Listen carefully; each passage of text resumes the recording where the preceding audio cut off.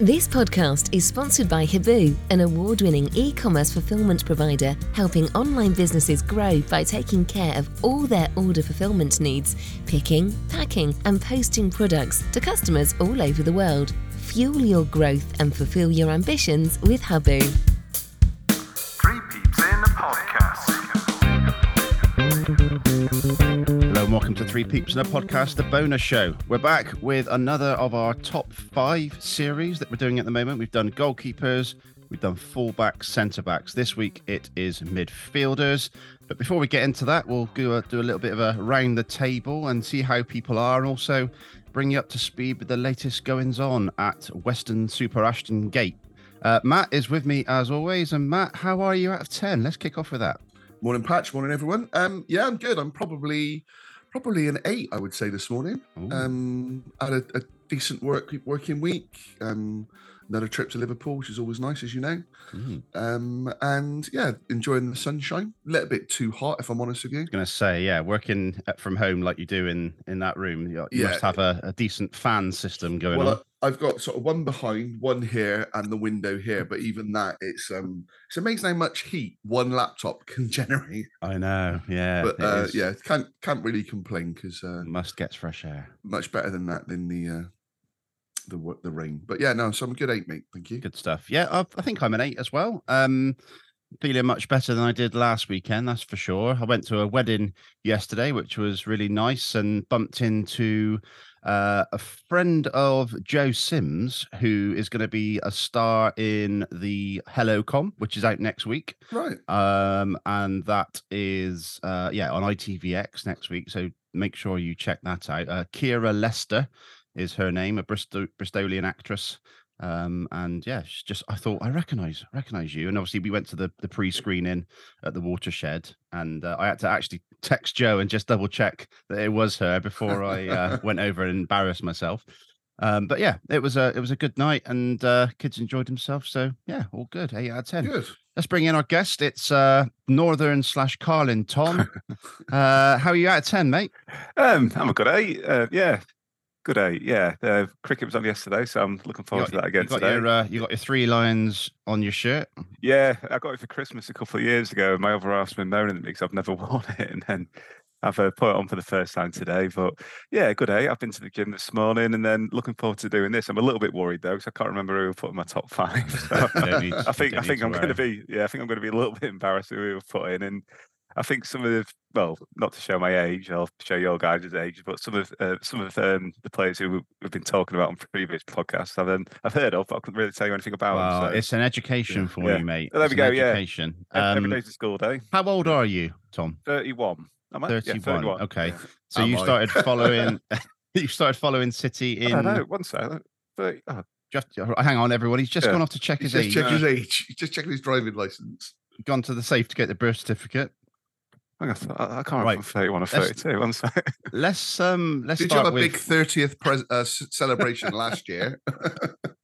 Let's start with, what year did you start watching? 32. Okay, right. Thank God we got that sorted. Yeah. Right. And what year did you start watching City? That's maybe what I should have asked. Oh God, my first game I ever went to was Grimsby away with my dad, and I can't remember the year. I can't even remember. I want the Steve Torpey injury, was it? I can't remember. I remember my dad. When he was in the army, he went to watch City play and he got arrested at a game. The Grimsby away. A bloke fell over a wall and he picked him up and then he got chucked in the back of a van for it. So he had to, I think he had to ring his sergeant up or whoever was in charge and explain to him that he's in Grimsby Nick. But I think I went for years with my dad, but I think should we say 98, 99? Yeah, but I think 07, 08 was probably when I first started getting into City properly, and then right, okay. Yeah. All right. Well, that's 3 minutes the listeners will never get back.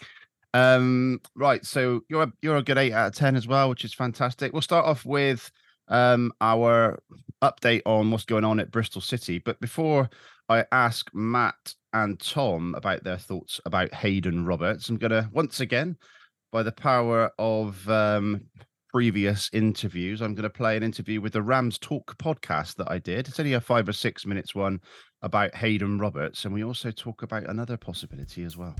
Three Peeps in a Podcast. Okay, so after last week's podcast and getting Glenn on from the Red Tinted Glasses podcast to talk about Ross McCrory, this week I am joined by Jake from the Rams Talk podcast to talk about Hayden Roberts. Jake, how are you? I'm very good, thank you, Patch. How are you, mate? Yeah, not bad at all. Buoyed by 3 signings coming through the door and maybe a couple more to follow. But let's talk about Hayden Roberts. I think he played at least 40 times for you guys for Derby County last season. Tell us a bit about him, where you've seen him play and the type of style of player he is. Roberts is an interesting player because I don't know how much people know about Derby's season last season, but he was brought in by manager at the time, Liam Rossini, as a left back. And that surprised quite a lot of Derby fans because he pretty much only played at centre back for almost all of his career. He'd only had a couple of appearances as a fullback. And he came in and he played left back. And at the start, he struggled a little bit. I think he looked a little bit out of place. I think you could tell he was a centre back that was playing in another position because defensively, solid. You know, he's good in the air. He's strong. He reads players' movements quite well. There aren't many players that could get past him. But going forwards was kind of his big weakness, I thought. He's obviously he's a centre back. He's not rapid, but he's a good player. And I think throughout the season, when Paul Warne came in, he didn't fancy him at all. And we played a few games with a back three, and he played on the left side of a back three. And I think that was probably his strongest position, to be honest. Well, we've played all sorts of formations last season. 3-5-2, 4-2, 3-1 seems to be how we finish. But as a centre back, then at 5'9", according to Wikipedia, Hayden Roberts, is that right? Or I'm sure he's taller than that. Okay. That can't be right. They haven't got their tape measures out on Wikipedia, clearly. But yeah, obviously he doesn't. So you strike you as a small centre back then. So no, I think he's sort of the perfect player to have in a back three. I know obviously left-footed players at the back are quite exclusive, aren't they? So when he played in the back three, he played, I remember, away at MK Dons, and he was brilliant and he scored as well, which sort of capped off a really good performance. And he looks so comfortable in that position. So yeah, if you're playing a back three, I can really see him playing in that position. How about if we play a back four and he plays left back and our left back sort of get forward as well? It's interesting. I think, to be honest, his final ball was quite disappointing throughout the season. When you look at his stats, he could have had a lot more assists than he had. He's got a good shot on him. I'm sure everyone's seen that clip by now of him pelting one in the top corner. Yeah. He's got a decent strike on him when the ball's coming across the box. But yeah, I think, as I said, he's been a centre-back pretty much his entire career. And I think it's just trying to train those thoughts into his head of, you need to get forward now. You need to make that overlap and things like that. And he got better throughout the season. We played him as a wing-back towards the end of the season, and he played well. He looked so much better than he was at the start of the season. So if he keeps progressing like that, you've got a good player on your hands. Yeah, and obviously he's played England under 17s, England under 18s as well. So a good pedigree, and still only 21, and he just turned 21. So it's obviously got some development ahead of him as well. So that's Hayden Roberts. So we've got a bit of an insight on him. And now today we've been linked to Jason Knight. Yeah, Jason Knight. So he's a Derby Academy youth product, came through about 4 years ago now. We had a group of young players come through all at once. And to be honest, when it comes to, I guess, being known, he's probably the most obvious one. He's played internationally for Ireland quite a few times now. He's got call-ups all throughout the season, despite it's been in League One, which shows the quality he has. Again, he's another young player. He's probably the hardest working player I've ever seen. I know you've obviously got Andy Vyman, who, puts in a shift himself, but Jason Knight's on another level. His energy is what makes him the player he is.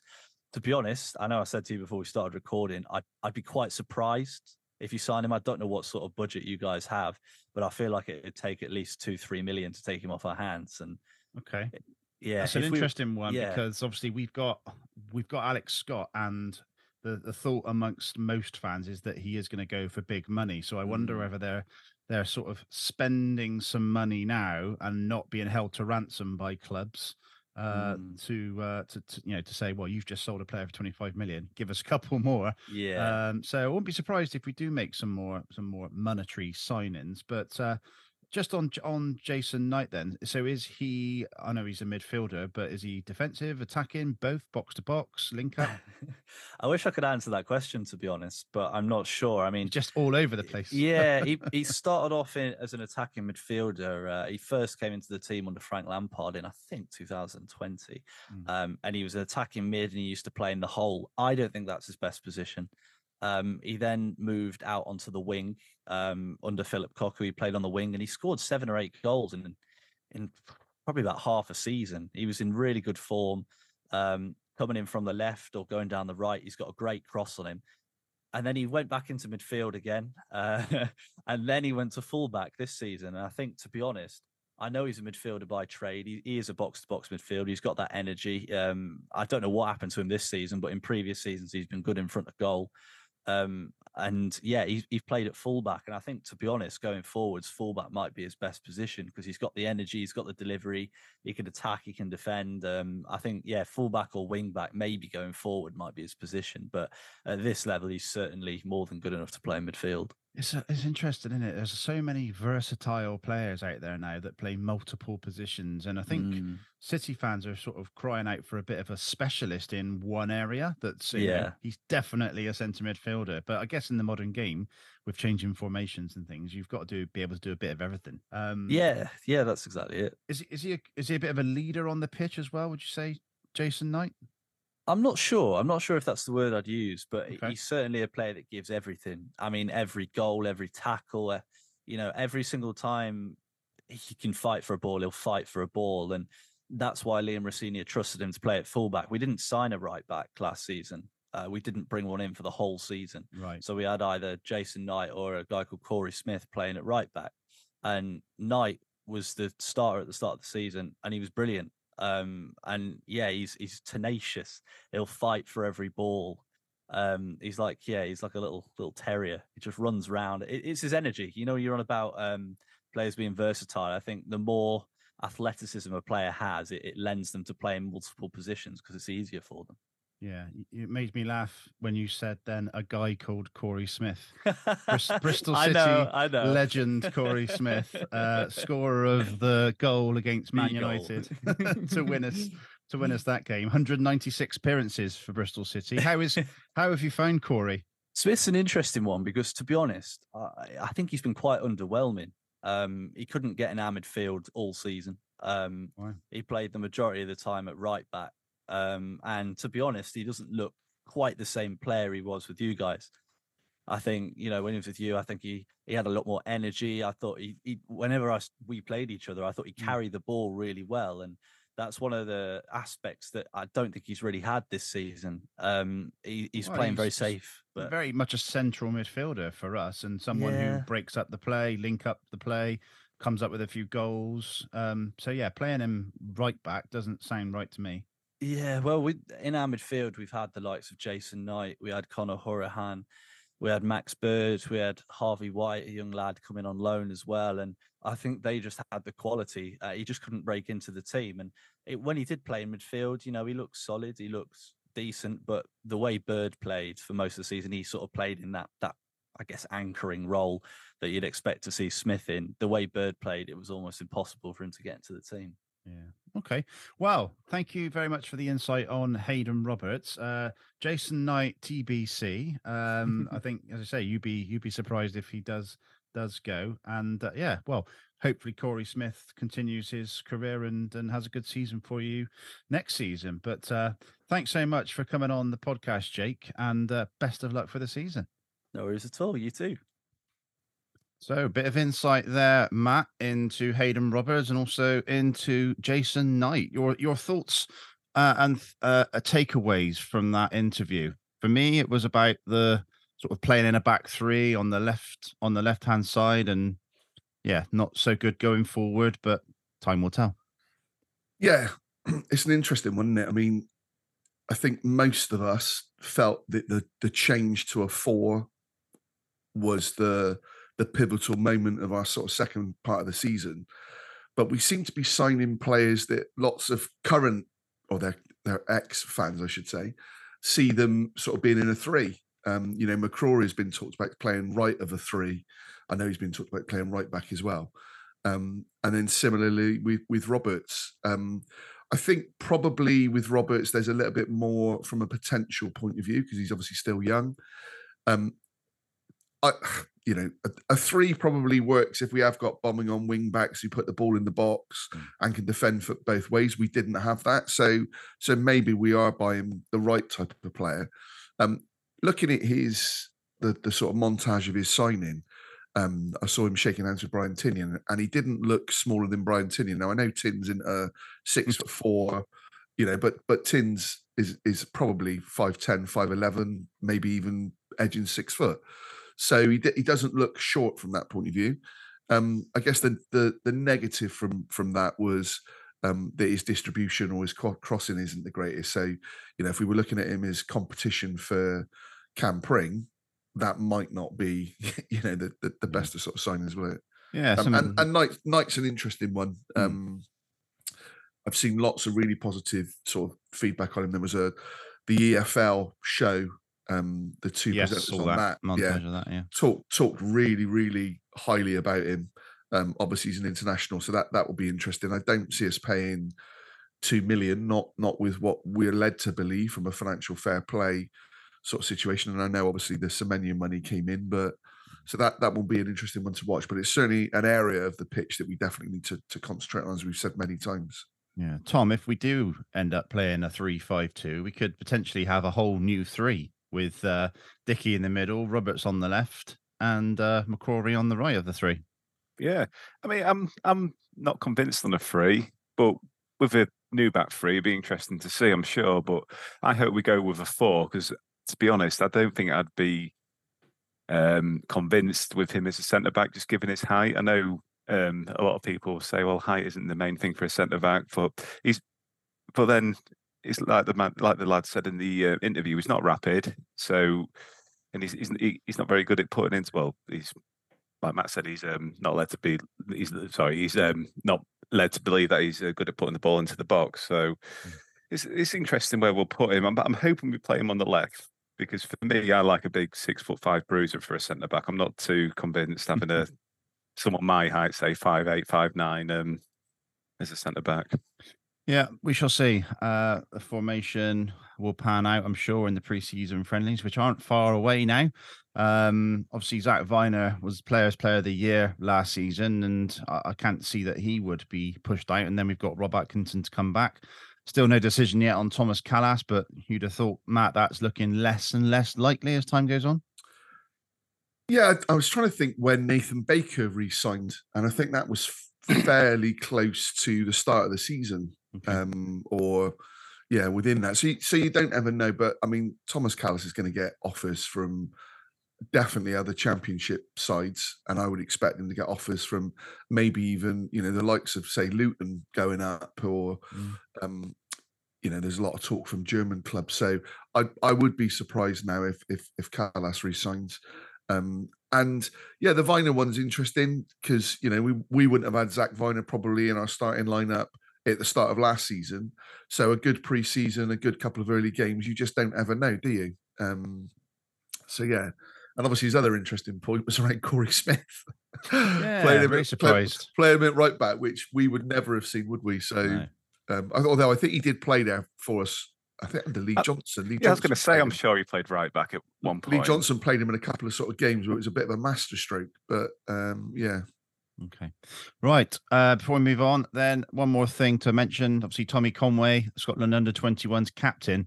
So big congratulations to Tommy. And there was a game towards the end of the season, not last season, probably the season before, and it was the under-21 sort of final down at Ashton Gate. Yeah. And he was captain of that team, and you could see his leadership qualities sort of shining through. He was sort of head and shoulders above everybody else, pointing, telling people what to do, and he looks, Matt, like he could be a captain of the future. Yeah, I'm not going to say anything on that because my previous captains of the future haven't ended well. Gosh, so yeah. I'm not jinxing my favourite player with that one. So I'm taking the fifth there, mate. Right, Tom, do you agree? Yeah, videos that he did with Alex Scott when he was in and around the training ground, just the banter in that he was having with some of the other lads, you could just tell he was really well respected for a young lad. Yeah. And he's learning off Andy King as well, isn't he? Not necessarily in position, but probably how to be a professional footballer, you know, in terms of how to carry yourself around the training ground and speak to Pearson and speak to other people. So I think, he'd be definitely there or thereabouts. If not this season, probably the next couple of seasons easily for me. Yep. Good stuff. Right. So big thanks to Jake from the Rams Talk podcast for his inputs on today's podcast. Dent Magic, your Bristol-based car body repair company. Visit us at Cribs Causeway or Central Bristol, or we can even come to you with our mobile service at your home or workplace. Have you got a scuff, scratch or dent on your vehicle? Dent Magic can fix them all. If you need the magic touch for your vehicle, visit www.dentmagic.net to get your quick quote online today. This is the top 5, and it's the top 5 midfielders. For those who haven't listened to the previous ones, we've taken about 17 people's opinions.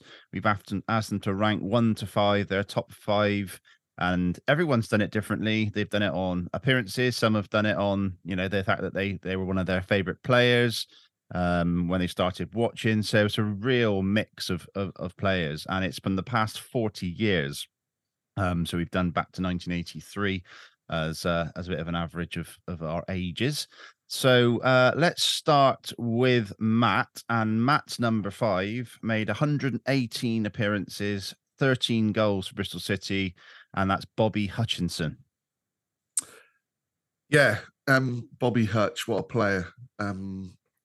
Just a really, really good energy, scored some really important goals, and was also captain in various games, but was probably one of the earlier midfielders that I remember when I was really following City, and just a really good midfielder. Was good on the ball, great in the tackle, was part of that Wembley side.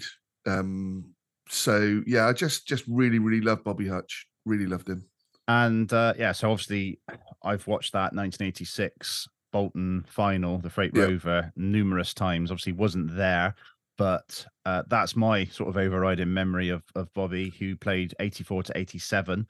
Yeah. Was he captain that day, Patch? I'm pretty sure he was. Yeah, I'm sure he was. Yeah. I'm sure I've seen the trophy lift so many times that he was captain. But yeah, born in Glasgow, obviously tough tackling midfielder. Turns 70 on Monday, the 19th of June. God, that makes me feel old. So most people will probably be listening to this on Monday. So happy birthday, happy 70th birthday to Bobby Hutchinson. Right, let's move through to Tom then. So Tom, your number 5 is David Noble, 95 appearances, 9 goals. Another sort of fan favorite player on the pitch who could I think some people called him snake hips, a bit like Pato, who could weave in and out and scored some absolute screamers and memorable goals. So David Noble for you, Tom. Also, what I was going to say then was Crystal Palace away, the absolute screamer. Absolutely loved that goal. Again, he was just one of them players who just seemed to embody, Bristol City. He was really well liked in the team. I remember on the 07-08 season, they brought a DVD out and there was a video of him on the bus and stuff, and it looked like he had a few beers, and I think that was the story of him. So he liked a few beers, but no, I really loved him. I loved his character more than anything else, and I remember being a young kid thinking, if I ever be a professional footballer, I'd like to be him. Yeah, no, he did score some memorable goals, Matt. Obviously, the Palace won. He scored 2 in the last game of the season, Rotherham at home as well. Yeah. I was there for that. Looking back at the statistics, though, 9 goals. I could swear he scored more than that. You would think so because of the goals that he did score. A lot of them from outside the box. And as Tom says, I mean that did we do a top 10 goals or top 5 goals? No, this? We didn't. We probably should add one in, shouldn't we? We have moments, I suppose. So come into that, yeah. Magic moments. I'm pretty sure he comes up in that as well. I was going to say it must do because it was such an amazing goal. Did we sign him from West Ham? Yeah, I'm not sure actually. Tom, but I know he was a West Ham lad, but just a really, really cultured footballer. He was at Arsenal, wasn't he? It was Arsenal. It was Arsenal. You're right. Yeah, you're right. It was Arsenal. We signed him from, where is it, Bristol City? We had him on loan originally. So, Oh, yeah. He started off at Arsenal, and we must have got him on loan from then we got him from West Ham, and then he went on loan to Yeovil. Right. I thought West Ham was in there. I know. I mean, he ended up playing at Exeter, and I know he was loved at Exeter as well. But just very, very composed on the ball. Was good at sort of shielding the ball. Didn't shirk a tackle, but wasn't in the team for that. He was just, a really good passer of the ball. Technically, very, very good. And I'm pretty sure he may even still be playing, or if not, he's only just given up. He's head coach at St Albans. I was going to say St Albans, yeah. But yeah, just a very, very good footballer, Patch. And as Tom said, a personality that just warmed to, the fans loved him. Yeah. Okay, right. Let's shift gears then to my number 5, player from 1991 to 1999, 262 appearances, 7 goals, played in multiple positions. So as we've said on the podcasts the last 3 weeks, there's some players that sort of fall foul of the fact that they played in multiple positions and didn't stay in one. But I guess Rob Edwards did play mainly centre midfield. And for me, he was a player that was always really consistent, always knew you're going to get at least a 6, 7, even sometimes an 8 out of 10 from, and just always seemed to be ever present through the 90s, and someone who I just associated with Bristol City, and still comes back down now and again to see us in the former players association. And yeah, an all-round great guy, great player, could tackle, could pass, actually put some hard tackles in, and I think got sent off quite a few times. But yeah, really exciting player, Rob Edwards. Could do everything, Matt. Yeah, I think we paid quite a bit of money for him from Carlisle. In my head, it was over 200,000, but I'm sure we paid quite a bit of money for him. And early days, I wasn't so sure, but then when he got into the team, you could see what a good player he was. Very, very comfortable on the ball. And as you say, Patch, played in lots of positions. Played sort of left-hand side, in the back, but was that he was most comfortable in a midfield sort of role. I like Rob Edwards. Was played a lot of games and probably didn't realise it was. If you'd have asked me, I wouldn't have realised it was that length of time that he was here. And then went on to Preston, I think. That sounds right. And played a load of games for Preston as well, and was very popular there. Ended up at Exeter again. Or say ended up, but was down at Exeter. So yeah, he must have had a hell of a career, Rob, in terms of number of games. Well, I played some games for Wales, I'm sure, as well. Yeah, he did. Yeah. And in fact, I think he's involved in the Welsh setup as well currently. But yeah, no, a really good player, Patch. Good on the ball, could strike a ball, could cross a ball, and yeah, like to tackle. Good stuff. Right, into your number 4 then, Matt. And this is a surprise. Oh, you're worrying me now. But I've got him in 3rd place. But it just goes to show how many amazing midfielders we've had. When this player is someone who we all cry out for, that we should have. So Marvin Elliott. Yeah, I got Marvin Elliott in 4. I can't believe Marvin that. Elliott in 4th place. Played for City 2007 to 2014. 263 appearances, 28 goals, and yeah, everyone says we need a Marvin Elliott type, don't we, at the moment? It's a really good point, Patch, because absolutely is the name that just comes up time and time again with this. Not even just this side, with the side from the last probably 5-6 seasons. Yeah, a brilliant player. When he was in his pomp, and there's a bit of a play there, because I'm sure Pompey came in for him, and they were talking about some big money for him. And at that stage, he was as good as any midfielder that was around at the time. Was just a really, really tough tackling, but real box-to-box midfielder. And he seemed to just glide across the pitch. There didn't seem to be any effort in terms of his running style, and just how enthusiastic he was and energetic he was. But had a couple of bad injuries with us. I think kind of towards the end, you stopped seeing the player that he was, and he didn't then go on to greater heights, which he should have done. Marvin Elliott is a player, as I say, in his pomp, should have been playing Premier League football. He was that good. It was the 2010-2011 season where he sort of reached his peak, I think, for us. 48 appearances, 8 goals.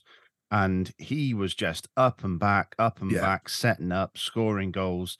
And he must have got injured towards the end of that season, or the beginning of the next season, because in the following season he only played 28 games. And yeah, at that point he was unplayable as a midfielder, and everyone sort of sees that, and that's a standout moment that he gets when people think of Marvin Elliott. They think of that season. Yeah.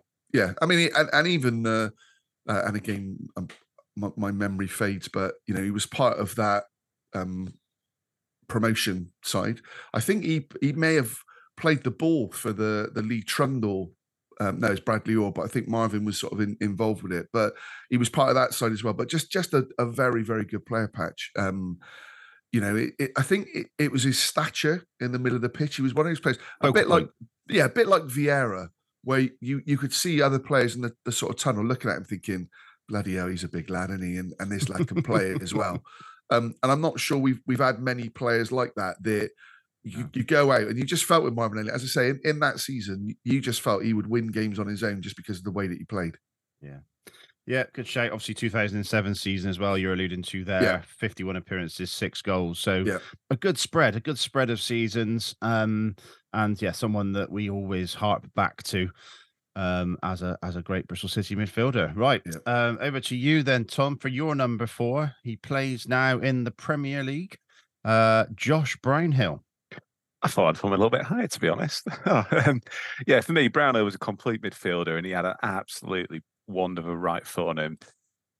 He was just everything. You could play him. You could play him, in front of a back 4, or you could play him in centre mid, or you can play him in that 10 position. He just seemed to be able to do everything. Josh Brownhill, and didn't we sign him from Barnsley on a free? Was it? Yeah. Or was there a fee? Preston. I think he might have been on loan. Was he on loan at Barnsley? And we signed from Preston, or vice versa. Yeah. That's when Johnson was manager at Barnsley, wasn't he? So he brought him down. So he was a real good signing for us, and wish them the best since he's at Burnley. I've got a couple of friends who support Burnley, and they've always been they've always spoken really well about him, and I'm pleased he's back in the Premier League now. So how many goals was it he scored, Patch? So 17 goals, 161 appearances. Do you know, I think, and I was going to say the biggest compliment, and it's not really, but I think you only realised how good a player Josh Brownhill was when he left. Yeah. And we all knew what a great player he was. I mean, what did he go for? 8 million or something like that? Yeah. Or maybe it was even more than that. But we all knew what a good player he was. But I think when he left, you just realised what you were missing. Again, had that versatility, could play in the middle, played a lot on the right side. But, I was certainly down. I think you were there. I don't think we were together at the time and not in the Royal together. We didn't go to the game together, I should say. But the goal against Cardiff was just unbelievable. Wow. Yeah, I was watching that at home, actually. Were you? Right. Yeah, what a strike. But very, very good player. As Tom said, has gone on then to forge a really, really strong career at Burnley. He's been captain at Burnley, now playing in the Premier League.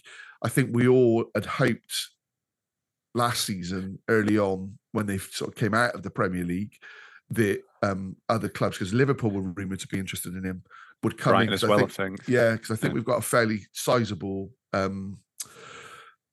sell-on clause, so we were kind of hoping that. But just a really good pro. It was great to see him back at Ashton Gate. One of the very, very few returning players that didn't get any kind of abuse whatsoever. It was all very, rightly got the applause that he deserves. And he did a lap of honour as well. Yeah. Just a quality footballer, and I think he will do really, really well next season in the Premier League under Vincent Kompany. Can I just mention that goal he scored against Charlton as well in the last minute? I can't remember what season it was. Casey Palmer. That's Casey Palmer's pass, Palmer. Right? Yeah. Oh my God, I was watching that Robin Steve. I don't think other than the Corey Smith goal, I don't think I've ever celebrated a goal like that. I just went absolutely great goal as well, Tom. Yeah, the controlling, brought it down. Finish. Yeah. Oh God. At the time, I remember we really needed that win as well. Yeah. I think that's probably why my heart rate was. I was on a constant high through. I couldn't get to sleep that night. I was so excited. It was so good. Yeah, no, fantastic. Right, good shout. Okay, into my number 4. He's appeared already on this top 5 in the defence, and that's Rob Newman, 1981 to 1991. So someone who has again sort of fallen foul of the classifications of his position, but the fact that he made 487 appearances, 61 goals, sort of my first central midfielder, I guess, and someone who you knew was going to be tough in the tackle, can score goals, can clearly defend as well, and was seen as, I don't know if he was captain or not of the team. Might have been sort of on and off, but he was definitely a captain. Yeah, he was definitely a captain at some point. But I bet he was someone who basically pulled everyone together. And actually, I listened to the Forever Bristol podcast interview with Gary Shelton, and Rob Newman came up in conversation.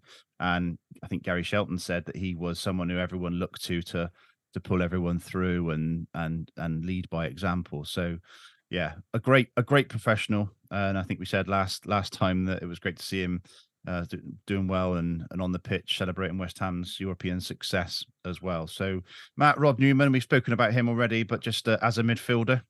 Yeah, Biff, what a player. And came in the really dark days. You know, we need to remember that, 81. Yeah, thrown into the team, really. Thrown into it. So his first appearance, for those who don't know, was the game after the Ashton Gate 8, 6th of February, 1982, home against Fulham. And how old would he have been then?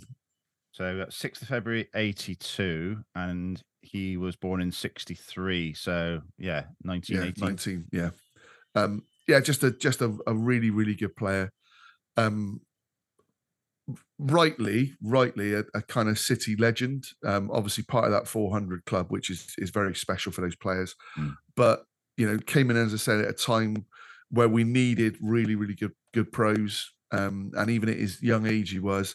And then obviously went on to have an even better career at Norwich. So, and a nice bloke as well, Biff. Really, really good bloke. Yeah. Okay, we're going to go backwards now. We're going to stay with me and do my number 3, because that's Marvin Elliott.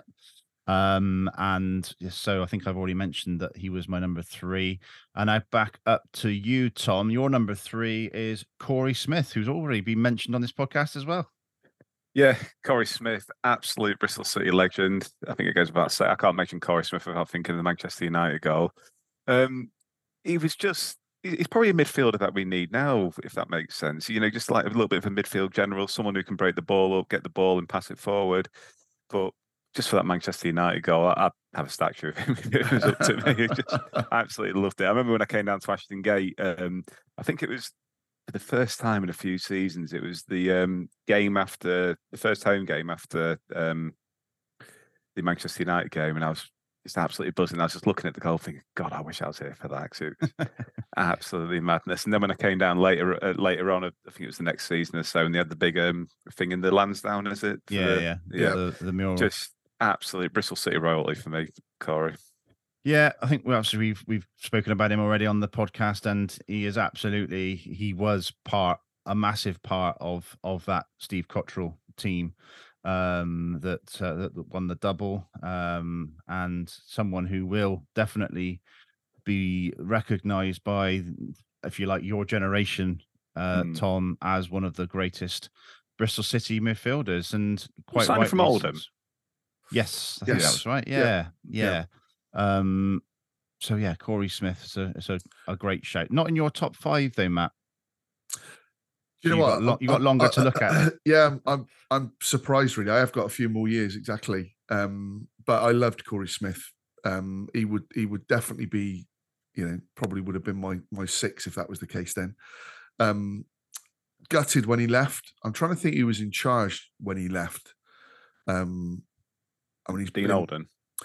I'm thinking Dean Holden. Yeah. I think it was because there was a little bit of it was a bit sour, wasn't it? The way that he left. I think there was, whether he was offered something or not. I think Mark Ashton was very much still there then. Talking about what a great human he was, no doubt, and how he'd find himself another club. But I was gutted that we let Corey Smith go when we did, and I think he would have absolutely provided something that season, and certainly for Dean Holden, he could have probably done with him being in the squad because, as Tom said, he was a proper general on the pitch. Obviously suffered a number of injuries with us. And there was always real doubt with Corey that, it was almost kind of the end of his career. And again, we've seen vast improvements in our medical sort of situation. But, he's not missed many games since he's then gone on to play for Swansea for a couple of seasons and now Derby. So you do kind of wonder whether it was the right time for him to go. But yeah, just a great player. And I'm sure that goal will feature highly in the magic moments. So, yeah. It really was a magic moment, and it was almost an unbelievable moment. You just thought, how has that just happened? But it was a game that we were massively in. Yeah, I mean, we deserved to win the game. It was no fluke. The amazing thing is, and I've got it on the wall behind me, but is when you look at the Man United team, and I've got a little picture, I can't take it off, but I've got kind of a Subbuteo style picture of how the goal was scored. I've got the same thing somewhere as well. Yes, but I can't find it here on the wall. Right. Yeah, exactly that. Yeah. But yeah, Luke Shaw played, Scott McTominay, Danny Blind, Pogba, Rashford, Ibrahimovic, Martial. Sessions. But it wasn't a Man United team full of youngsters. This was a proper team, and the goal. I mean, I've cried many a time at Bristol City. I've got that was for me just an unbelievable moment. It was an out of body experience when that goal went in, and obviously the timing of it made it. You kind of thought, well, that's it, we've won the game. So yeah, he's always going to have a special place in Bristol City hearts. Okay, right, Matt, you're number 3, 547 appearances, 43 goals. He's my number 1. He's your number 3. He's not on Tom's list at all, and that's Brian Tinnier. Yeah, so I think Tins probably comes into the equation where some might have him wide and almost count him as a winger. Some might count him as a winger, but he's on the list of wingers as well. Do you know what? I'm really looking forward to seeing who my top 2 are, because for Tins, when I was no, I honestly can't remember. But when we started this, and much the same way as last week with Lewis Carey, as we started this, I'm thinking, well, I've got Tins as number 1. If Marvin Elliott was my 4 or whatever, Tins is going to be number 1. And again, you sort of romanticize the goal at Liverpool, but to make that number of appearances, I should say. Yeah. But also then what he's then gone on to do. Yes, we all know from a management point of view, it probably wasn't the right time for him. It followed a very successful manager in Danny Wilson. And so it's probably a little bit too early. I wonder what might have happened if Tins had a bit more time, maybe as an assistant, then stepped up. But it's all worked out all right in the end, isn't it? Exactly, it's the old adage, and I don't think anyone now would think that we're not in safer hands than we are with Brian Tinnion in the role that he's currently playing. Legend of a man. We've got to speak to him numerous times on the podcast. Always happy to give up his time. Always happy to meet and speak with fans. Just Mr. Bristol City alongside Scott Murray. We've got 2 absolute legends in big roles at the club. So yeah, but in terms of a player, just talk about a bloke who played with Gaza. So he grew up in that kind of era. But on the ball patch, what a passer of the ball. We'd say about he'd spot Scott Murray's run, and Scott just knew that he could set off and that the ball would find him. The combinations we talked with the fullbacks, the combinations with Darren Barnard, Mickey Bell, Tins must have been a joy to play with, and scored some absolutely vital goals. None more so, I think, than obviously the Liverpool one, but I think he scored on his debut against the Gas with a penalty. Pretty sure it was his debut. If not, it was very early on. Yeah, it was really early on. His debut was away at Swindon, and then I think the game after, after. But yeah, what a player, what a man. But yeah, if you're talking about top 5 passers, he surely would be number 1. Oh yeah. And it's that almost telepathy that he developed with the likes of, as you said, Martin Scott, Jim Brennan, Darren Barnard, Mickey Bell is the one that stands out for me. And yeah, he even played in goal for us at one point. Yeah, he did. You're right. So remember that goal that he scored as well, where I don't know if it was Peter Beadle rolled the ball back to and he flicked it up and volleyed it. Oh, what a goal! So I did a bit of a montage of goals and moments when he celebrated his, was it 25 years? Yeah, 25 years since he signed. And yeah, just an absolute joy going back through and picking out those goals. And there was one, I think, away at Stoke when he wore that horrible kit that he smashed in. Yeah, from 40 yards, hit the bar and bounced down. Really humble man patch as well, isn't he? Yeah, just a lovely bloke. Well, we could talk about Brian Tinian moments and goals. Obviously, the one moment that stands out for most people is the Liverpool game. And Glenn Pennyfather needs to get a mention there because he came on and almost took a bit of the shine off of Brian Tinian. But yeah, he's. It's funny that. I mean, I watched this in the first division. I've seen us play and win against the likes of Liverpool and Man United. But when you've fallen like we fell, and I was then really watching it, to go to Anfield, it's so difficult to explain what an atmosphere it was like. Because bear in mind as well, we'd had 2 games before then against them. The floodlight sort of situation, drawn them both. Wayne Allison scoring, but again, Rush. And that's exactly it, Patch. It was a side Liverpool, like I've just said with Man United. Ian Rush, Nigel Clough, Jamie Redknapp, Sessions. They were all there, weren't they? So, and it was just a magical night. And again, the feeling at the end when Bristol City are being clapped off the pitch by the Kop, it was just, it will live long in the memory. Okay, right. Number 2 for Matt and for Tom. We'll come to Tom first. Alex Scott. Can you remember him? Oh, wow. Can you remember him? That's the fact I put him in there. Oh, yeah, Scotty for me. I think I'm going to talk about his potential, to be honest, because I've had a bet with my friend. I think we've said it on the pod as well that he's going to play for England, and it's a good bet as well. So if he does, I'll have a nice couple of quid coming my way. But he's just brilliant. I can't just say one thing about him. He's just absolutely brilliant. The way he glides with the ball, the way he passes the ball. The only thing for me is that I hope next season, at the start of the season, if he's still with us, I think he really needs to hit the ground running and he needs to get a few more assists and a few more goals. But if he does get that, then I think, like we said earlier, the 35 million pound fee is going to be really, really achievable for him. But he's just, he can play everywhere. He's played at right back. He's played, in that defensive midfield role. He's played in the 10. He's played as an 8. He's just fantastic. Matt, 91 appearances, 6 goals. The potential is huge, and that's kind of, I guess, why he's been linked to Premier League sides for 25 million plus. But Tom's right. He if and please hope that he does stay and plays some games at least till January with us next season. We need to see some more assists and more goals. Is that fair? Yeah, I mean, I have to say, I think this was very much down to me being your guinea pig again, because I love Alex Scott. Alex Scott shouldn't be in my top 5 above Brian Tinian. But in terms of where he is, Tins won't mind, I don't think.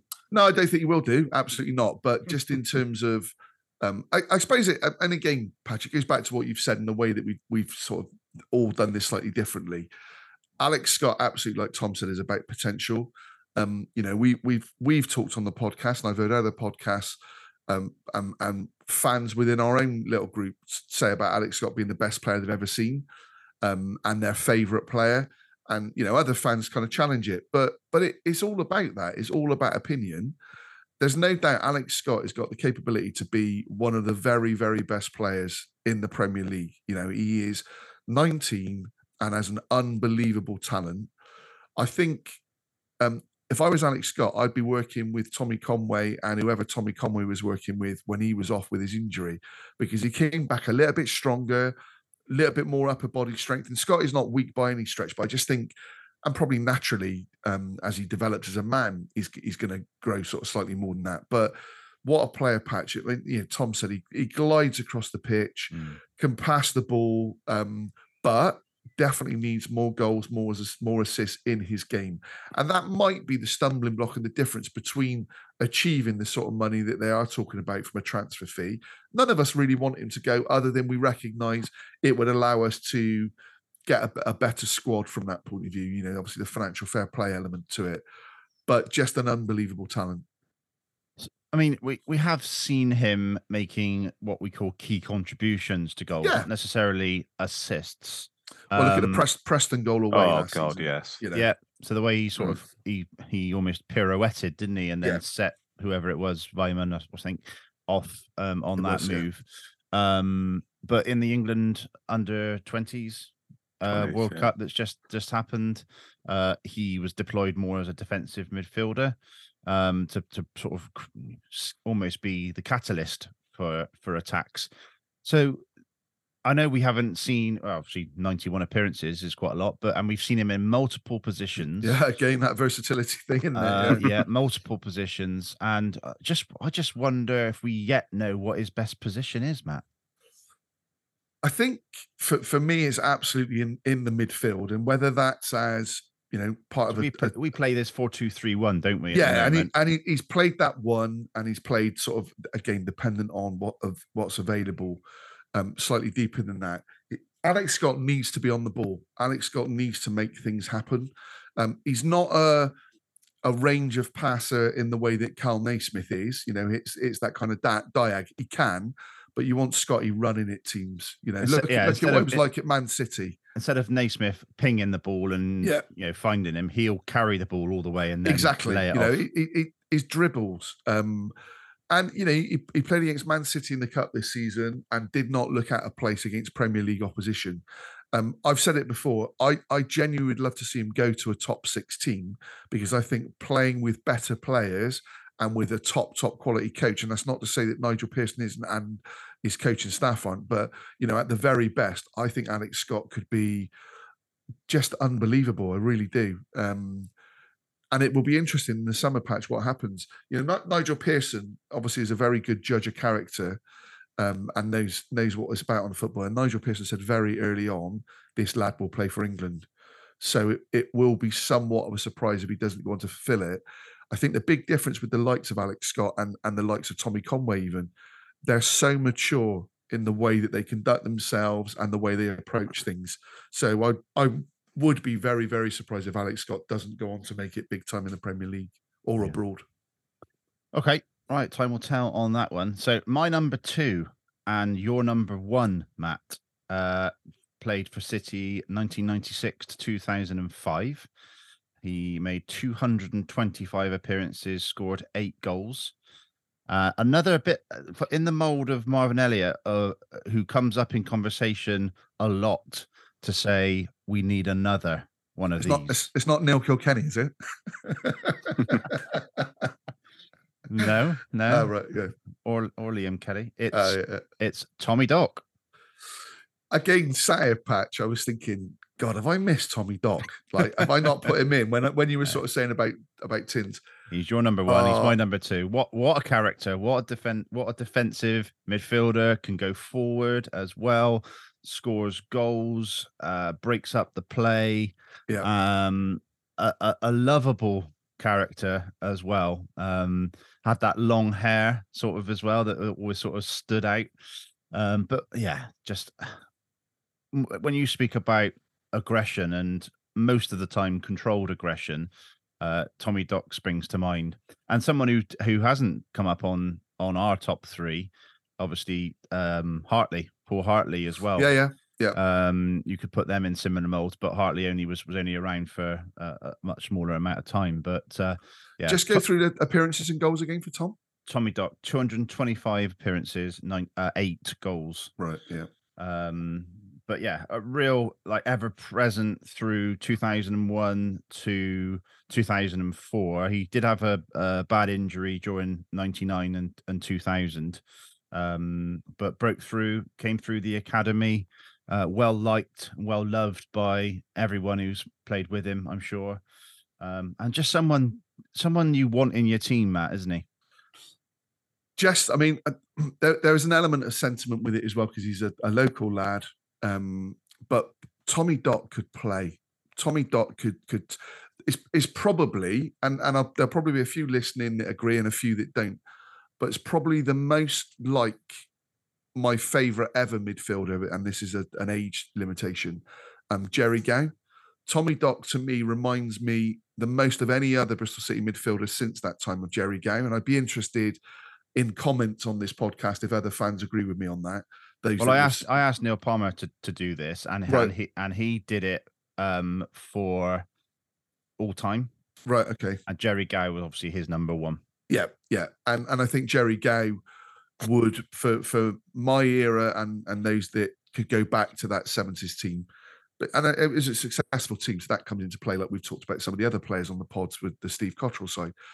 But Tommy reminds me of Jerry Gow. He was relatively small in stature. He wasn't a big lad, Tommy. I mean, I don't know. Still is. What would Tommy be? 5'10"? Yeah, sorry, he's still with us. Yeah. As you say, Patch, could put his foot in, but could also play, was good on the ball, could pass the ball, had a decent strike on him. Probably should have scored more goals. I'm not surprised he's my number one, and that's for a lot of reasons. Very, very good player, very popular local lad. I love Tommy Dock. Yeah, Tom. I don't know if you've seen Tommy play early 2000s.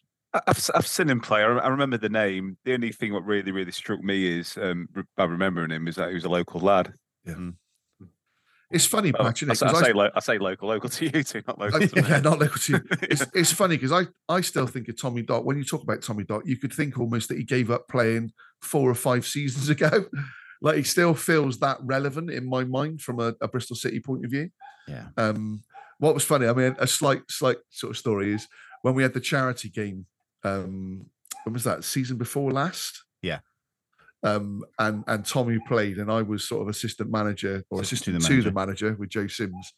And Tommy started in, there was lots of rolling subs because we had lots of players and stuff. So after about sort of 15 minutes or so, maybe slightly less, I said, "Oh, Tom, come off and have a bit of a rest." So he came off, and then literally 10 minutes later, I looked round to bring him back on, and he sat in the stand, already changed, with a pint in his hand. And I was going, "Tommy, I'm like looking to bring you back on." No, I'm good, Gaffer. I'm good. just a great bloke, Patch. And you know him personally as well. I mean, what a legend of a lad, isn't he? Yeah, absolute diamond of a man. Right. Okay. So the only player left to talk about is your number one, Tom, and that is Marlon Pack. Oh, thank God for that. I was worrying I was going to put Lee Tomlin in midfield. Yeah, I was petrified. I was thinking, oh no, I won't put Tomlin in. And I was thinking, well, if at least I put him in, I'll put him because that loan period in brackets or something. But Marlon Pack is up there with my favourite ever Bristol City player. It's a toss up between him and Aidan Flint for the 14-15 season, double winners. And then just what he did in the championship for us as well. I thought he was absolutely fantastic. I've got a picture of me and him on my desk at home. So, my girlfriend very kindly put that in a love frame because when he was with us, it's all I talked about was Marlon Pack. Brilliant. But it's just the friendship he had with Aidan Flint as well, in that 14-15 season. You could just tell that season everyone was together. But specifically them two, you could tell that they was just good friends. You could see on the pitch. I love some of the coaching what Lee Johnson did with him. There was that video when there was it Marbella when he was mic'd up, Lee Johnson. I think it was pre-season, and he was sort of telling Marlon, "Oh, do the look one way, look the other way, then look sort of to your right, and then pass the ball and do a through ball." And then I remember watching the game, and then he did it, and I was just like, "I saw that in training, on the training video," and I thought, now you mentioned it, I'm trying to think I'm trying to think who that goal was against. We were, I don't know if we even talked about it, Patch, but. It was a hell of a goal, wasn't it? And we talked, I'm sure we said about it being anywhere else in the world that would be talked about in the Messi kind of context because it was that good and no look sort of pass, wasn't it? Mm-hmm. And then I used to have a bet every game. It was Marlon Pack to score first, Bristol City to win 3-1, and that only ever came in once against Birmingham. I can't remember what season it was, but he scored a free kick. And then I thought, oh, here we go. And I think the odds were like 250 to 1 or something like that. And I always used to have a $5 on it for whatever game that game. I only put £2.50. About covered your lost bets. Yeah, and for whatever reason, that game I only put £2.50 on it, but it still came in. But Marlon Pack is definitely up there. My favourite Bristol City players, and I still follow on Instagram and other social media. I just think he's just such a top bloke. Looks like he's a really, really good family man, and he's just really comes across like a really, really good person. Yeah, good shout. Matt, obviously part of that double winning team, that team that's very special, I know, to you and all City fans, but you sort of associate him with that team, don't you? Echo what Tom said. Another player that, I mean, left. Massive surprise when he left. The fact that he left for Cardiff as well. But yeah, I think if you ask Lee Johnson, there'd be many things he probably regrets. I'd be surprised if Marlon Pack going wasn't one of them. He was. I mean, he got known as that kind of American footballer quarterback kind of role, wasn't it? He would pick the ball up from the goalkeeper, and then the ref would give a free kick for handball. But he'd get the ball from the goalkeeper, could pass, could shoot. I will say with Marlon Pack, and it's funny, I'm going to name check someone now, Simon Quilter, who sits in front of me in the South Stand. Simon absolutely loved Marlon Pack. I'm sure if Simon was doing this, Marlon Pack would probably be his number one as well, because he was like almost anything Marlon Pack did, Simon would be out of his seat. And it got a little bit like, oh, come on, mate. He's not that good. But actually, he's another one that after he's gone, you realise just how good a player Marlon Pack was for us. Yeah. I remember being at a game. I can't think what date did he sign Patch? Have you got that? So his first appearance was 3rd of August 2013. Right, so he would have been signed pre-season. So it must have been at a pre-season friendly or something, and he was in the stand. And I recognised him as a footballer, but didn't recognise him as Marlon Pack from Cheltenham. But just knew, well, that's got to be a lad we're looking to sign. And then when he came in, and as Tom said, that team, the camaraderie that they had, just a very, very good player. And I'm sure Marlon would feature in lots of our top 10s. It'd be interesting to see where he features overall with everybody, because again, you've got that age mix, and for Tom to have him is his number one. I absolutely can understand why from the era that Tom's really been looking at. Well, yeah, Tom's one of the youngest of the people surveyed. He probably wouldn't be in the top 5. I wouldn't imagine, Patch, for many of the older age group. And that's not a reflection on Tom or on Marlon. Yeah, it's a reflection on we've seen obviously other midfielders, but again, listening to Tom, you think, yeah, he was a really good player. Scored some big goals as well. Absolutely. Good stuff. Right, let's get to the who was your number one? Score. So mine was Tins. Right, yeah. So just to recap, so Matt, Bobby Hutchinson, Marvin Elliott, Brian Tinney and Alex Scott, Tommy Dock, Tom, David Noble, Josh Brownhill, Corey Smith, Alex Scott, Marlon Pack, and me, Rob Edwards, Rob Newman, Marvin Elliott, Tommy Dock, and Brian Tinney. It's funny, isn't it? There's like single names in all of them there where, this is going to be interesting to see what shows how many good midfielders we've had. Well, exactly. So we've got on the scoreboard 18 midfielders, and it's going to be we'll have to, I'm sure we can pick out some ones that aren't on this list as well. Okay, so 18th Rob Edwards, then David Rennie. Wow. A player who obviously played in a few different positions. Then Gary Hours has come up as well. Cole Scouse, who obviously local lad and played a lot of games. Played a lot of games for Bristol City. Did he come through the academy schools? Yes. Yeah, absolutely. I hope he does return to Bristol City in some capacity as well in the future. I think he's now manager of, who is it? Like it's near to non-league team. Yeah. Near. It's not the one that Jamie O'Hara was managing, was it? It's near to Colchester, Ipswich, that sort of area, isn't it? Yeah, which is quite a way away from like his home. Bury. Oh, it's Bury, so it's not. It's Bury Town. It's Bury Town. It's not Bury FC, Bury Town yet. Yeah. But the fact that he kept playing, and had only just stopped playing at the age of 37.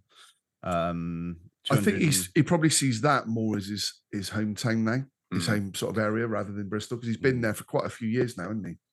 Yeah. I think he's in the 300 club, Cole Scouse. I'm just gonna 279 according to Wiki. That's just league games, though, isn't it? League games, is it? So he made 307 appearances in total. Okay, moving up the list. Then we've got Matt. Is that your yellow kit that's arrived. Hot off the press, the yellow we've got kit. a live unboxing on Three Peeps in a Podcast. Yeah, it's a quality looking kit, it has to be said. Have you got Conway 37 on the back? No numbers yet. No, no, Conway 15. Conway 15. There we go. There you go. Nice. Yeah. I love that. I love the design. It's just the badge for me. Now, do you know the other thing as well with the badge, which I don't know if you can see? Is embroidered. It's embroidered on. Right. Okay. And I don't know if that adds to it or detracts from it, to be honest with you. But it's not as bad. It's not as bad up close as it looked like. But it's just a bit strange having that robin on the back. Yeah, would have probably worked.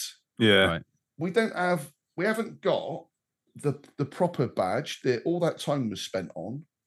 Oh, we have. Sorry, it's on the back. Yeah, but that should have been on the front and the other one on the back. But I think that's what they did with the orange kit last season, because that was called the Robin kit, wasn't it? And then I think they put the Robin that's on the front this season on the back, and then they had the City badge. That Robin going across the back, a bit like some people have a tattoo across their back.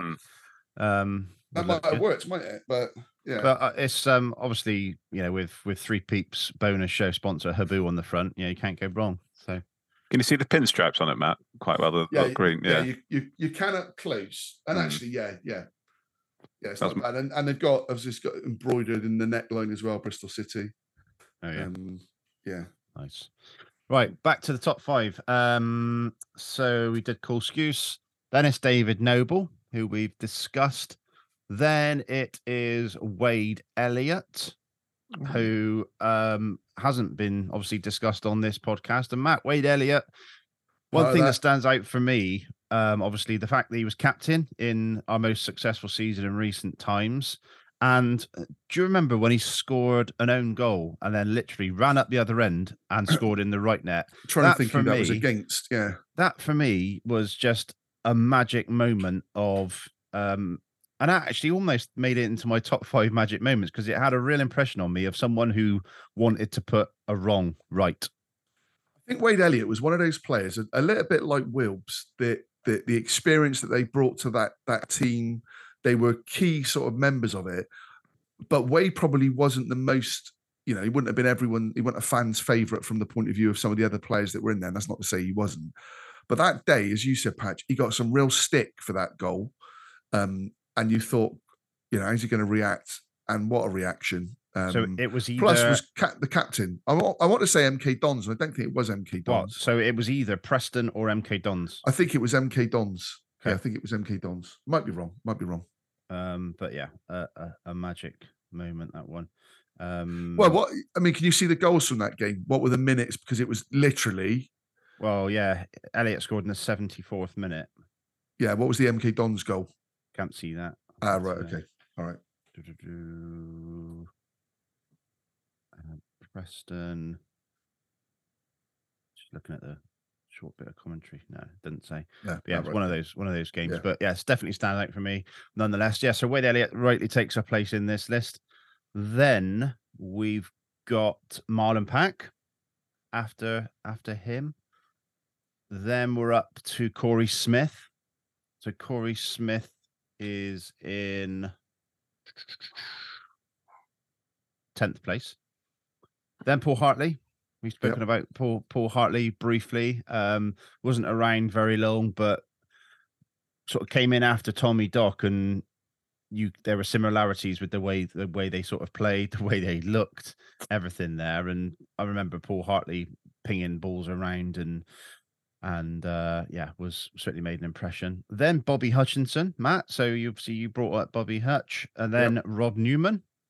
Then someone who we've briefly mentioned, that's Gary Shelton.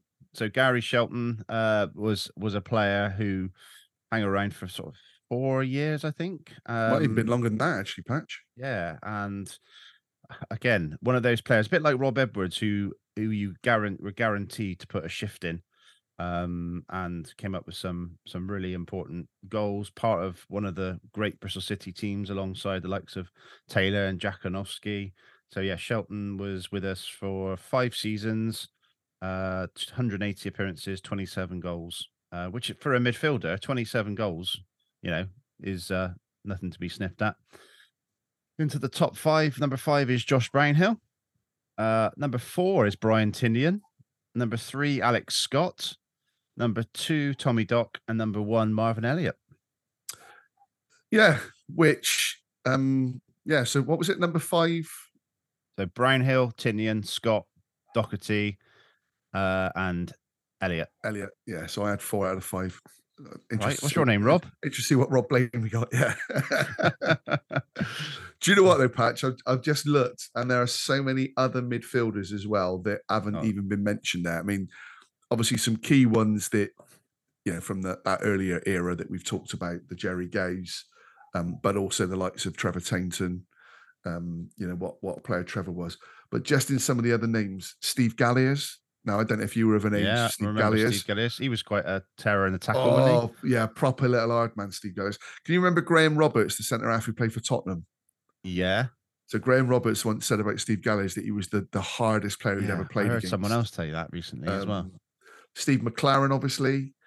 Andy May, you've obviously on the podcast. And Andy should have featured in someone's kind of list because he was that good a player. But again, when you do a top 5, if you do a top 10, most of these are going to be there, aren't they? But, I'm looking at my top 5. There's longevity in all of my 5. Tinian, Docks, Elliott, Newman, Roberts.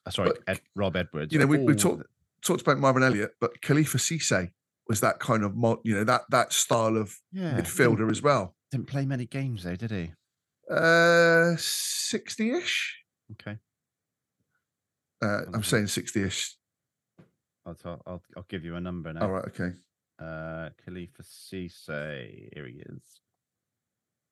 So he 62. Fair play. There you go. I'm looking at Wikipedia. It says but yeah, so you've got them. Joe Burnell, another local lad, and I know never heard of him. A friend of yours, but Joe as well. Local lad. Played in a lot of positions as well, but with midfield. Luke Wilkshire. Oh yes. Yeah. And there's another name that probably has more of a connection, but was a midfielder, Lee Johnson. Of course. Now I really, really like Lee Johnson as a player, but I think I'm probably in a fair minority, I would think, from that point of view. Didn't he suffer a little bit from being Gary's son? I think so. Yeah, definitely. Yeah. But I mean, again, I don't know. You'd have the figures, but according to this, 199 appearances in total. So Lee played a lot of games over that period.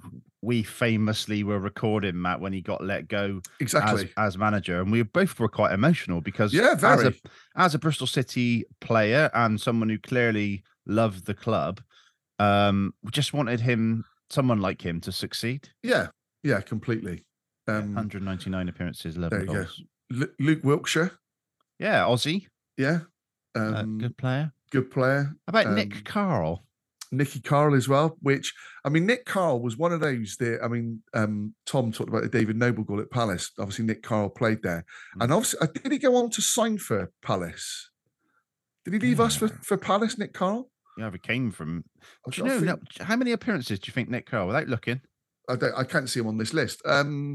Well, it makes me think he was only there with like a season and a bit. So I would probably go something like 35, 40. 20. Is that all? Yeah. Wow. But he did go to Palace as well, Matt. Did he? Yeah. He's in that sort of some of those memorable games that makes you think he must have played more than that. Yeah. And then you've got players again before your era. Jimmy Mann. Of them. So Jimmy Mann, absolutely. Gerrit Meyer as well, who was a Dutch player. What a shot he had on him. Only played sort of the one season, I think. Another player, Perty Jansuin, I thought was more of a forward, but they've got him as a midfielder here. But yeah, and Martin Cool as well, Patch. Of course. and do you know what? And it's funny when you talk right at the start of the pod about McCrory. For the love of God, surely we're going to have "What's the Story?" Ross McCrory has to be the song, doesn't it? I mean, I think Tom's been scouring the internet trying to find songs from Ross McCrory. Got to be Tom, and can there be a better one than "What's the Story?" Ross McCrory? I can't see one. But I love the Martin Cool. Wonderwall. After all, you're my Martin Call. Yeah. So it's do you know? And that's, I think with football, that's one of the things. I remember being at the Vetchfield, Swansea, and that being sung. And I don't know when that would have been, what year. But just loved the fact that they were singing this Wonderwall about Martin Call. So yeah. Paul Marden, more of a defender than a midfielder. More of a defender. Obviously he was getting forward for that top Nottingham Forest. He played midfield against Forest. Yeah, absolutely. But no, he was a centre half. Paul. What about? Oh no, he's not. Matty Hewlett. Matty Hewlett. Yeah. Yeah. Alex Russell. Yeah, I mean, Chucky very important. Goals. Didn't he score the goal against Rotherham as well, that last game of the season? Yeah. Got the first, I think, didn't he? Some great pictures of him scoring that goal. Would you two say there's anybody who has played for us over the past in centre mid over the past 2 seasons who has the potential to be in your top 5? Like in, say, we do this list again in other than Scotty. 5, yeah. I mean, what in the midfield? Yeah. Say we do this list again in 5-10 years' time, for example. If Matty James has another good season. But Matty James, I think Matty James would be a kind of I think he'd be a name, Wade Elliott or someone that might, from an era now, if fans, this is when they're really starting to watch it, would. Joe Williams, I think we all think Joe's got the potential and should be, and we love his character. But no, I don't think they would, Tom. I don't think they would at the moment. Other than Scotty, like we said. Okay. Obviously, we've mentioned Jerry Gow, Matt. Obviously, he would be arguably in lots of people's top 5. I think Jerry Gow would probably rank. If you did, gutted that I'd never seen him. If you did fans, I mean, I was born in 70, and I'm 53. So if you had that as your cutoff, so 1970 is a nice round figure. I would think Jerry Gow would be number 1 in lots of fans for their favourite all-time player, let alone midfielder. Just an unbelievable player. And again, if Jerry played in, well, actually, he'd probably spend most of the time being suspended. But what a player. What an unbelievable player Jerry Gow was, yeah. We could go on and on. I'm sure more players will come back, and some feedback from the centre-backs one. We missed out Mark Hazelwood, and we also missed John McPhail, who there was some news about yesterday. Do you want to give us a... Yeah, saw a post from Neil for the Former Players Association. John had a bad fall going back a number of months now. I think he fell down the stairs at home or something, and was very seriously ill in intensive care for quite a while. So saw footage yesterday of him, a photo with Eric Gates and was it Gordon Armstrong? Yeah, two of the players that he played for at Sunderland. But John McPhail, I mean, you're both, well, Tom definitely is too young, and you'll have heard the name Patch, but probably won't have seen him play. But he played in that second Wembley final alongside David Moyes, Mansfield, and John McPhail had the looks of like George Michael from the Faith album.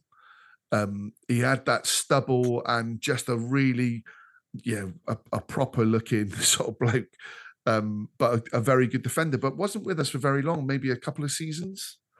37 appearances. Was it? Yeah. Wasn't with us for very long, but good player, and obviously we wish him well. Yeah. Yeah, you're right. Look at that. There you go. So yeah, good looking boy, wasn't he? Yeah. Fantastic. Well, hopefully he continues to make good recovery. Right. So next week we're going to go to wingers, which is going to be an exciting one. Not as many people to talk about because wingers are sort of would it be fair to say a dying breed, Matt? They're a dying breed now in terms of traditional wingers, yeah. But like Tom said, the likes of Tins will probably feature in some players. So I suppose it's what you determine as a winger. Is a winger like we would think about, and without spoiling, there will be names, I think, from the era of the group that we've got. I think the top 5 there. I don't think we'll have 18 players that we're talking about. No. But you've got wingers, and there are a limited number. Yeah, traditional. Outside the defender to take the on the defender, put a cross in. Yeah. But you also had wide players, which is where someone like Tins comes into it. Yeah. Yeah, no, exactly. Right, good stuff. Look, we'll leave it there. anything else to cover off from you, Matt? Good timing for Tom. A minute. Cricket's just about to start. Happy days.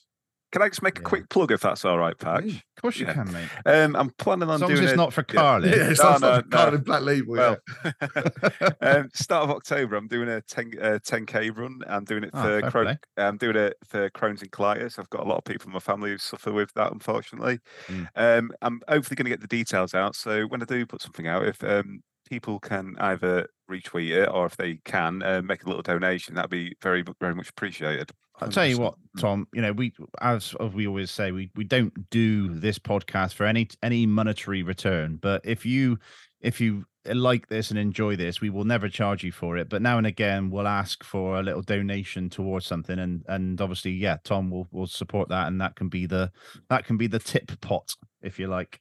So make sure you give us a shout and don't forget to tag us on Twitter at 3PIAPC, and we will definitely share that one for you. I'll stick up my vest. Exactly.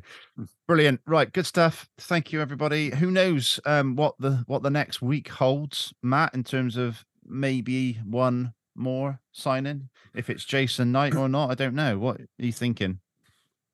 Jason Knight, there seems to be growing interest there, doesn't it? So it'd be a surprise if not.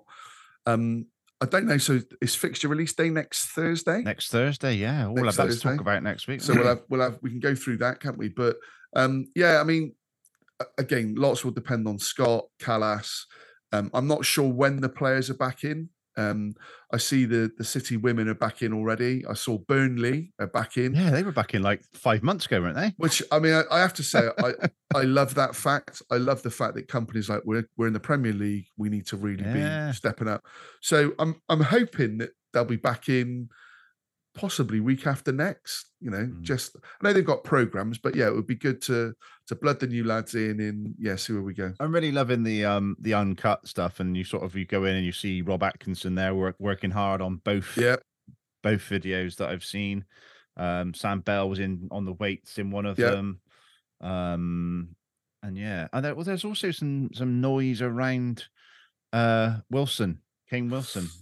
Yeah, so something Bristol Life sort of put out was there's interest in him, and I think we're probably all realistic to sort of recognise. I'm not sure where Kane gets into this side at the moment, which is when I think back, it sounds so stupid. I know where I was when I saw the Kane Wilson reveal. It was such a good reveal as well. When you're talking about the media stuff, that was brilliant.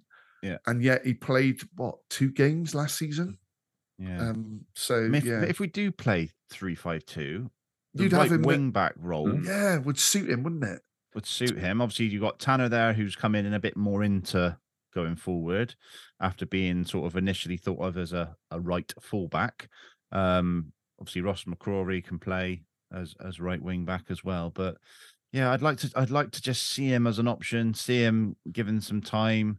At least, I mean, pre-season last season, he was flying, wasn't he? Yeah, he was. Yeah, we were both very impressed with him, weren't we? So, to be fair to him as well, it looks like from his Instagram anyway, he's been absolutely smashing the CrossFit and smashing the gym. Yeah. So it looked like he's been trying to get fixed. I think that was a little bit of a criticism from Nigel Pearson saying that he wasn't very fit. So he looks like he's been trying to get fit at least. Yeah, and the thing is as well, what we do know with Nigel Pearson is you can be out of the thoughts and then put yourself in the thoughts, as we did with Zach Viner. So that's what I really, really like about Nigel Pearson. He's just, if I was a professional footballer or even in my job, I'd love him to be my sort of man. That's the sort of management I like. You just want to impress him, don't you? I guess you want to be impressing. Right, we'll leave it there. Playing us like as always, the Shucks with Whiskey Full. Don't forget to follow us over on Twitter at 3PIAPC. And we'll be back next week. Take care, everyone. Cheers, Tom. Cheers, all. Have a good week. Cheers, chaps. Matt. Bye, mate. Bye for now. I'm drifting along, it's a one-way road. Just like the tumbleweed or a standing stone. Far away from the city core, I find myself on another bar stool.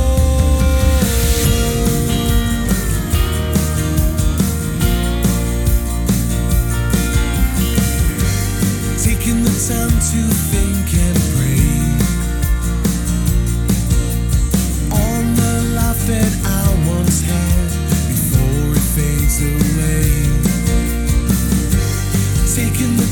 to talk at last. One more time with my father who's passed. Oh, I'm drowning in a whiskey pool. Oh, I'm drifting far away from you. Oh, and now I'm a whiskey fool.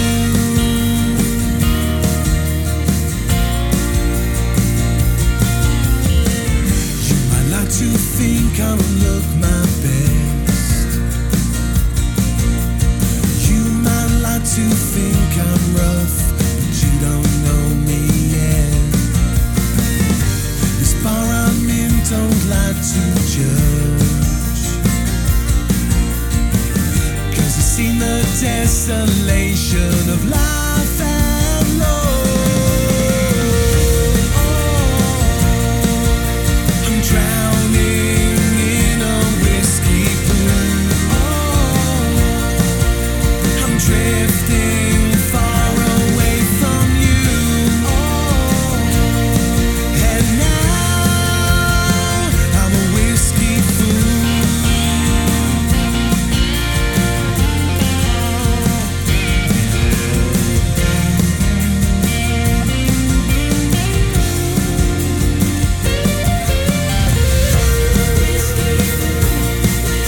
This whiskey pool will always have one death.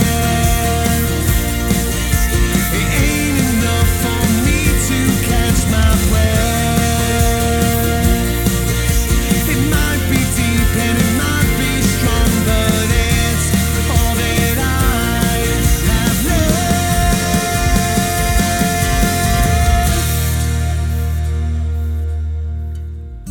I'm drowning in a whiskey pool. I'm turning into a